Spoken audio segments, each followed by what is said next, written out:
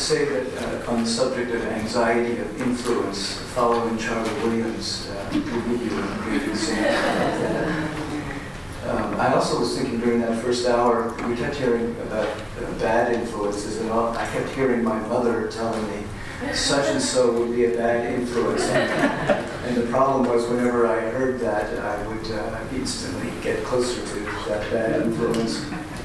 And every time it was Emily Gleason, right? Well, the problem is that I was born in Amherst, so I was born under the sign of that influence. And the final thing I was going to say before I start was it also came to mind, there's a wonderful poet from Iowa named Norman Doobie who's taught in Arizona for a long time, and he said two things I always keep in mind. One is that if a young poet falls in love with one poet, they won't become a poet. But if a young poet falls in love with two poets, then they'll become a poet. And that, I think, points to that wonderful juxtaposition in John's opening remarks. You'll remember he kept saying imitation instead of influence. I thought that's exactly what we're after here. Norman also said, I am a professional reader and an amateur writer. When I become an amateur reader, then I'm in trouble. So I hope maybe what I'm going to talk about here will touch on some of the other issues we were talking about with concern with prose. This is a kind of little story. It was our custom to take a hike each year during the Breadloaf Writers' Conference, generally in the second week, when the daily round of lectures, readings, workshops, and cocktail parties had lost some of its luster.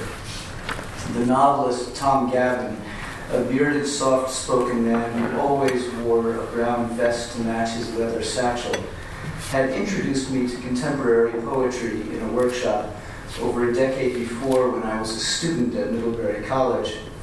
And since my graduation, he had transformed himself so gracefully from mentor and guide to friend that I did not fully grasp the selflessness of his gesture.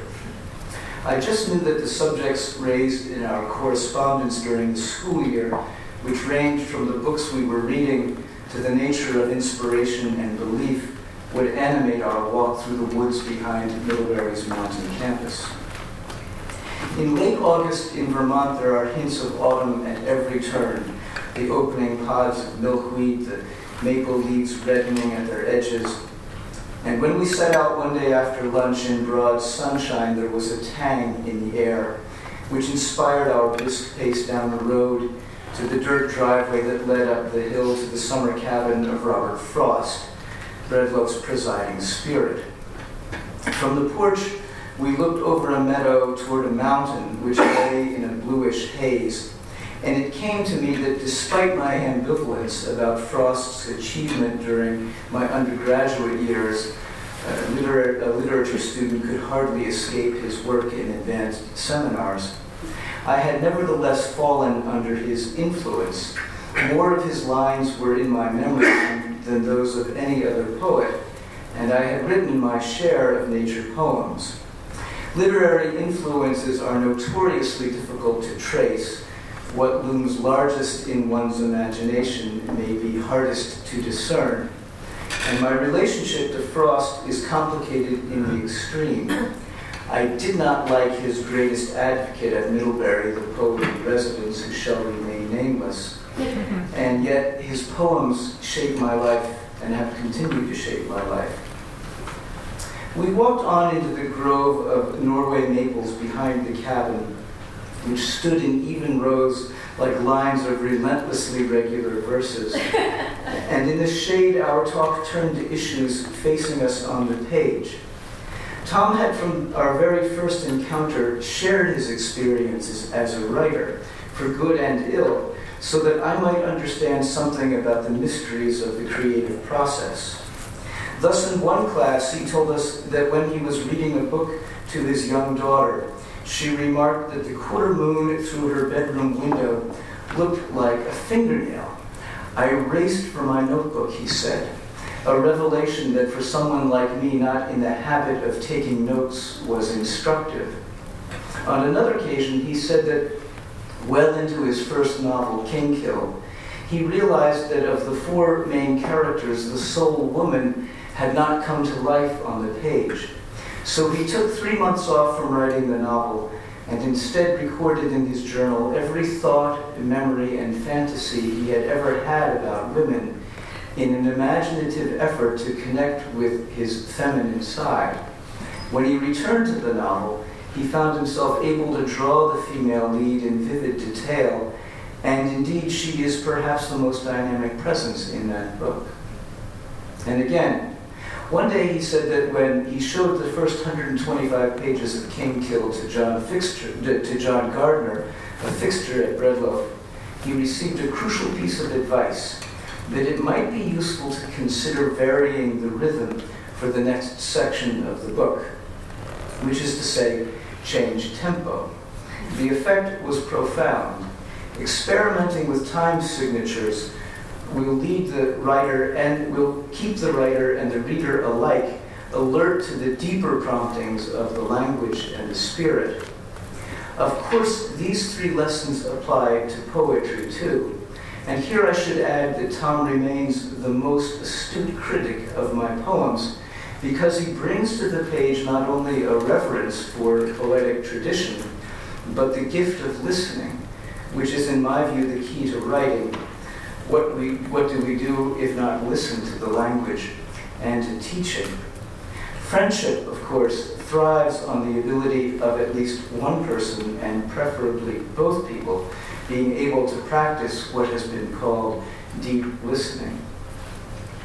Uphill we went on a narrowing trail, and it was sometime before we arrived at an abandoned homestead, whose furthering deterioration we marked from year to year.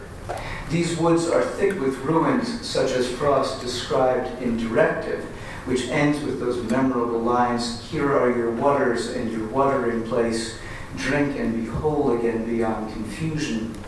And this tumble-down house was for us the spur to reflect on the continuing legacy of John Gardner, whose final novel, Nicholson's Ghosts, might have been inspired by it. The story, Peter Nicholson, a renowned philosopher who bears more than a passing resemblance to the novelist. He teaches at SUNY Binghamton. His finances are in shambles owing to a nasty divorce. He feels out of step with his contemporaries despite the fact that his writings on ethics have earned him wide acclaim. And he's close to John Gardner, whose book on moral fiction fueled literary battles long after his untimely death in a motorcycle accident a week before he was to wed for the 3rd time. It is not a stretch to say that Gardner's influence on my life was the most pivotal one of all. The experience was fleeting, a single encounter on an afternoon, but transformative. And I hope that in our discussion, we will explore some of the differences between the shaping influences of a book, an encounter, an apprenticeship, academic or otherwise, and friendship, each of which may prove decisive. It occurred near the end of my first visit to Breadloaf, an experience that until that point had been a disappointment. Assigned to the workshop of a well-known poet who also shall remain nameless, suffice to say that he was much more interested in sleeping with his female students than in reading my fledgling poetic efforts. I had fallen into despair, imagining that there was no future for me as a writer if I could not even keep my teacher's attention in a 1-hour private conference for more than a minute, his eyes darting around the barn in which students congregated, a bottle of vodka wedged under his arm. And so it was that on the last day of the conference, for reasons that remain inexplicable, I screwed up the courage to approach Gardner, the only faculty member to be found in the barn when he wasn't obliged to be there, to ask him if he would be willing to look at my work. "I'll read until I get bored," he said. Well, I thought, this will be short. And as he began, and with that he began to read, using his pencil to strike out a couple of words. My heart was pounding, and indeed it was not long before he leaned back in his chair and looked at me. "You're a writer," he said. And then for the next 4.5 hours, he talked to me about what that might mean. The sacredness of the vocation, the writing exercises I needed to do. He explained to me how he had come to write a book on the art of fiction, being confined to a hospital bed and he'd just been operated on for stomach cancer. And he realized then that he had so much to say that he asked for a manual typewriter to be propped on his stomach where he typed this book out in a matter of weeks. The reading, the revisions, the work, it was quite simply the event that changed the course of my life. What did he see in my writing that made him give me so much of his time? Perhaps an eye for detail or an instinct for rhythm.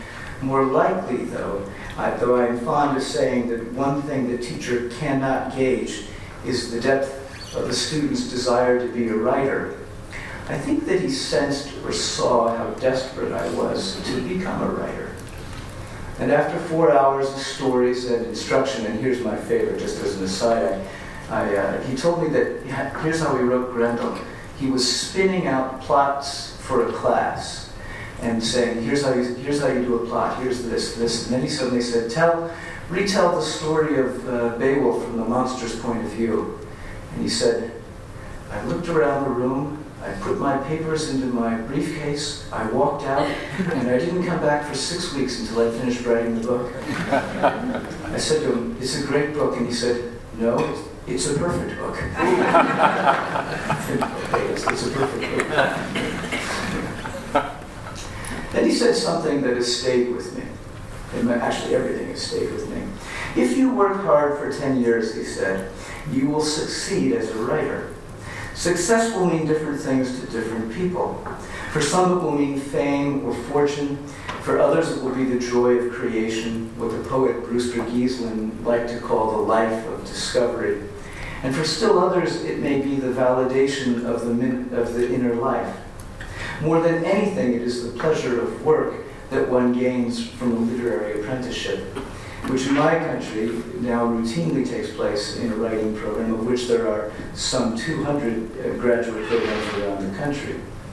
Gardner was a graduate of the Iowa Writers Workshop, which he thought I should attend, but when I told him that I wanted to move to the West Coast, he suggested that I apply to the University of Washington, where his student, Charles Johnson, taught. There I had the good luck to study with Johnson and Leslie Norris, Bill Matthews, and many others. And in this connection, I should quote a wonderful line by Matthews, who once wrote, and while I'm at it, I'd like to thank my teachers, though not all of them, and they know who they are. I think we do learn by negative example, right?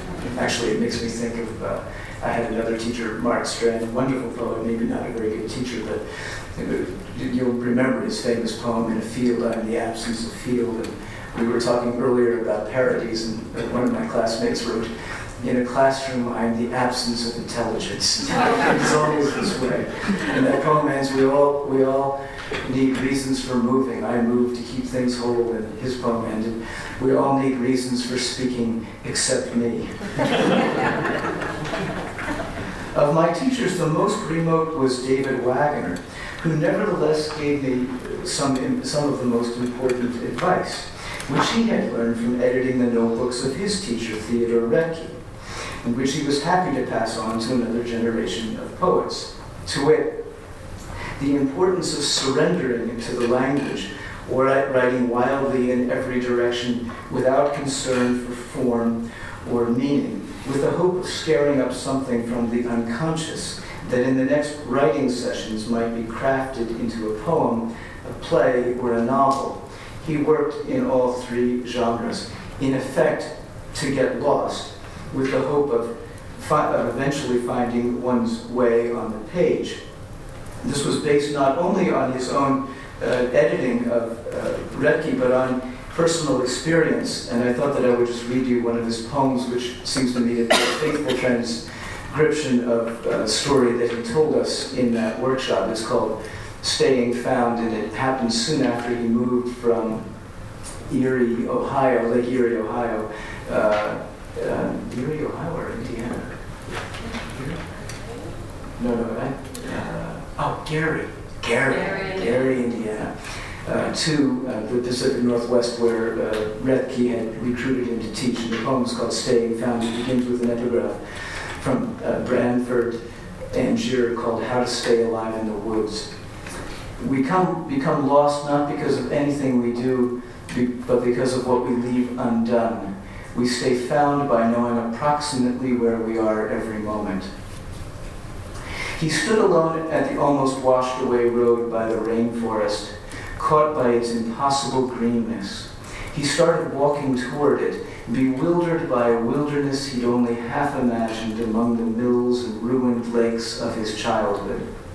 He walked on moss as deep as his strange shoes, more softly than he'd ever walked, more quietly in a rain that fell without falling, through an air softer than water, on a resurrected earth whose fire was wildflowers, glistening suns and moons of berries, dawns of gold lichen, and scarlet sporophytes like spearheads guarding a nurse log where young cedars rose from the graves of ancestors, once 200 feet or 200 or more feet above his feet and theirs, where huge others had closed the sky between him and the sky. He stood among small, perfectly neglected and cared for children in a virgin forest and found himself. But when he turned, he was lost. One moment he had been healed, he had forgotten the defeated trees, the flowers starving in poisonous wind and rain, the dead ground where he had tried to grow. In another moment, he had learned a different way of dying called here and now, called there and where and nowhere. When he stumbled onto the road again, his mind had changed. He was no longer lost in the woods or in cities as he had always been, not knowing it. Now he would stay found. And Bill Matthews made, I think, the very smart point that in every one of Wagner's books you find a poem of his, something like that about being lost. Perhaps you will have seen the final turn of my essay coming for some time, that Tom, Gavin, and I soon got lost, taking the wrong fork at a juncture close to what we called Gardner's house, what Frost might have called the house that was no more a house. We made and for hours we walked in gathering anxiety, our sweat-soaked shirts cooling as the sun dropped and the air turned autumnal. We made one bad decision after another, taking logging roads for a distance, then doubling back to a fork that seemed to have vanished, bushwhacking through thick underbrush, circling one clear cut and then another, stopping and starting. I recited Wagner's poem, and it was Tom who managed to collect his wits long enough to suggest that we stop and listen. And whatever it was that he heard, whatever it was that prompted him to move in the right direction, I remain haunted by those long minutes when we stood at the edge of the woods, wondering which way to go. What relief we felt when we finally emerged at the pond behind the bar as the sun was dipped behind that mountain, turning black now in the late afternoon, and what dread those woods inspired in me for the next couple of days. That dread then turned to curiosity, and soon I was hiking there again on my own.